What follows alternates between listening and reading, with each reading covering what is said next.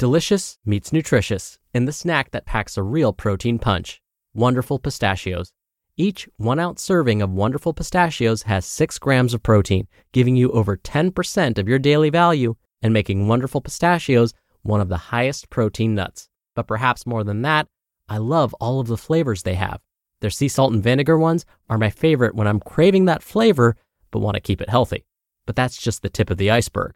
Wonderful Pistachios come in a variety of flavors, like chili roasted, honey roasted, smoky barbecue, and jalapeno lime, perfect for enjoying with family and friends or taking them with you on the go.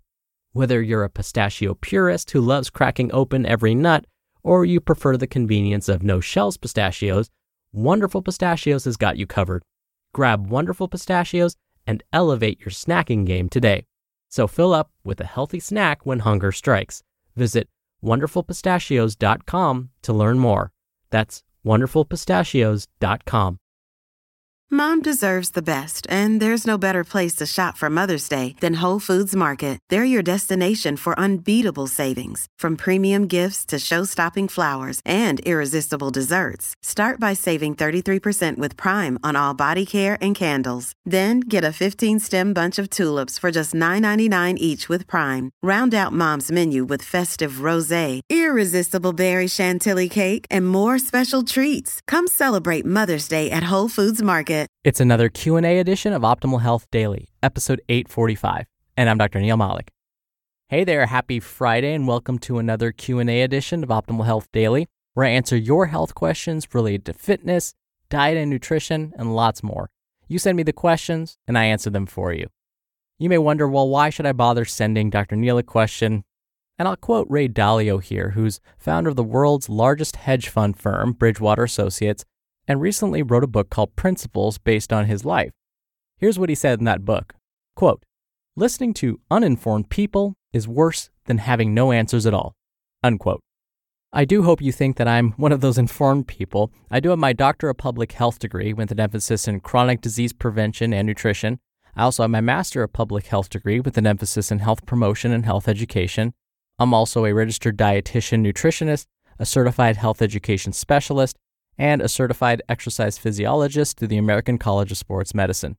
When I'm not doing this podcast, I actually hold 3 faculty positions at various higher education institutions. I've been featured in over 70 different media outlets for my expertise on fitness, wellness, and nutrition, and I published research on the effects of diet and weight management. And if you haven't sent me a question yet and you want to, I'll explain how you can do that at the end of the show. So for now, let's hear today's question as we optimize your life. Hi, Dr. Neil. This is Karen. I just wanted to start off by saying that I really enjoy listening to your podcast, and I do look forward to it every day. My question to you is kind of awkward, but it's in regards to bowel movements. Just kind of wanted to get your insight as to why certain people might go more frequently or less frequently than others.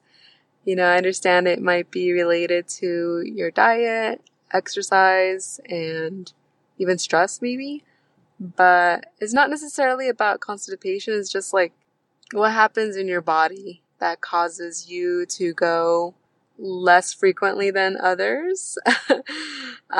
If you guessed it, yeah, I don't really go that often, and it doesn't bother me at all. Like, I don't have any discomfort or pain or anything like that, but I just wanted to get your insight on that. Again, thank you for your show, and I hope you have a great day. Thank you for your question, Karen, and thank you so much for listening to the show and for your kind words. They truly mean a lot to me. Now, I can understand how your question may seem a bit uncomfortable to some, but based on my experiences with patients and even my students, I'm going to tell you that many people have similar questions. Heck, Dr. Oz did a whole episode on this topic a few years back. In fact, I still remember when I was in school, when we were covering the digestive system module, a friend of mine asked our professor about bowel movement frequency, and he asked publicly in front of the whole class. At the time, my friend was following the eat every 3 hours, 6 meals a day plan. And he asked the professor, so how often should we be having a bowel movement? Our professor paused for a moment, and then said, "Ideally, after every meal." My friend then blurted out, 6 times a day? Luckily for my friend, this was one of the very few times my professor was incorrect. I'll explain. There have been studies that examine bowel frequency and disease risk, like colon cancer, for example. There are even studies that look at bowel movement frequency and Parkinson's disease. This is because when it comes to Parkinson's disease and bowel movements, the theory is that the health status of the gut influences the health status of the brain, also known as the gut-brain connection. Most studies have found that 1 bowel movement each day is about right. In some folks, 1 bowel movement every 2 to 3 days may be fine as well. Unfortunately, when we look at some of the largest studies on this topic, their findings differ. One large study performed in the US found that those with 2 or more bowel movements each day did not have an increased risk for colon cancer when compared to those that experienced 1 each day. However, a recently published Japanese study couldn't replicate these results. They found that having a bowel movement once every 6 days or so had the highest risk for developing colon cancer. So it seems that depending on the person, having anywhere from 3 bowel movements a day to 3 per week may be considered normal. So, luckily for my colleague back in school, our professor was incorrect. 6 bowel movements a day would not be considered normal. Now, what actually determines stool frequency? So many factors: age, gender, hydration, medications, stress, diet, of course, body weight, and physical activity, just to name a few. I'm not going to discuss specific disease states like irritable bowel syndrome or IBS, or inflammatory bowel disease or IBD, because that would need a separate episode on its own. So I'm just going to discuss some of these lifestyle factors and assume that we're talking about an otherwise healthy individual. If we think about age for a moment, for those parents out there, even parents of baby animals, like your fur babies, you probably have noticed that these young ones often have more frequent bowel movements when compared to adults, or even when compared to their older siblings. As we move from young adulthood into middle age and beyond, stool frequency tends to decrease. Women, on average, have fewer bowel movements than men, but that may be just because men eat a higher volume of food in general. Those that have a higher body mass index may have more frequent bowel movements as well. It seems that walking or jogging may lead to more frequent bowel movements too. It's believed that walking and jogging stimulate the colon, the large intestine, to push its contents along a little more quickly. This is what healthcare practitioners call peristalsis. Medications. If someone is taking a strong pain reliever like a narcotic or even an antidepressant, this may slow down peristalsis and lead to constipation. When you take antibiotics, they may temporarily wipe out the good bacteria in your colon, which can change your bowel frequency too. You may experience diarrhea or constipation, it just depends. This is because antibiotics are built to kill bacteria. They don't know which ones are good or bad. They just kill all bacteria. What about stress? Stress can absolutely play a role too. In some, stress stimulates peristalsis, which causes more frequent bowel movements. In others, it can lead to constipation. So Karen, I wish I had more definitive answers for you. There are just so many variables that may influence bowel habits. But it seems as though having up to 3 bowel movements per day to 3 per week is about normal. Now, when it comes to diet and maintaining stool frequency, the scientific community mostly agrees that staying adequately hydrated, so drinking enough water so that your urine is a pale yellow color, and getting 20 to 35 grams of dietary fiber each day, ideally from whole foods like fruits and vegetables, appear to be most important. Both of these habits will help keep the gut microbiome healthy as well, which we agree definitely influences bowel frequency.